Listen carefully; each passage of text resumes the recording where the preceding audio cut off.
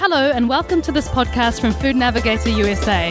I'm Caroline Scott Thomas and I'm at IFT in Anaheim, where I'm speaking to Tim Birmingham, who's Associate Director of Quality Assurance and Industry Relations for the Almond Board of California. We've seen a lot of outbreaks of salmonella in nut products over the first part of this year, including pistachios and peanuts. Are almonds next?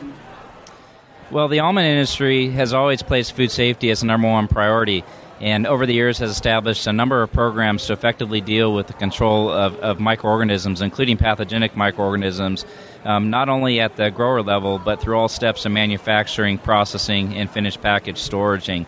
As such, we believe that there are sufficient programs to effectively deal with and control salmonella throughout the entire production chain. Okay, what kind of programs are you talking about? Well, one of our main programs is with good agricultural practices, which are implemented at the grower level. And this is where food safety starts. And we have a strong industry outreach program to effectively communicate with our growers and ensure that good agricultural practices are being followed.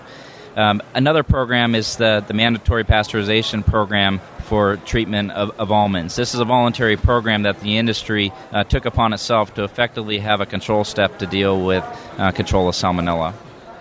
And you've had that mandatory program in place since 2007.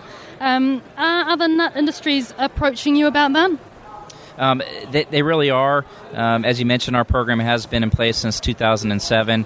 It's been a program that we've developed. We have checks and balances along the way to ensure that there are indeed validated processes for the destruction of salmonella on almonds. Other industries have contacted us in regards to the program that we've established and asked us for guidance on helping them to establish similar programs in their industry.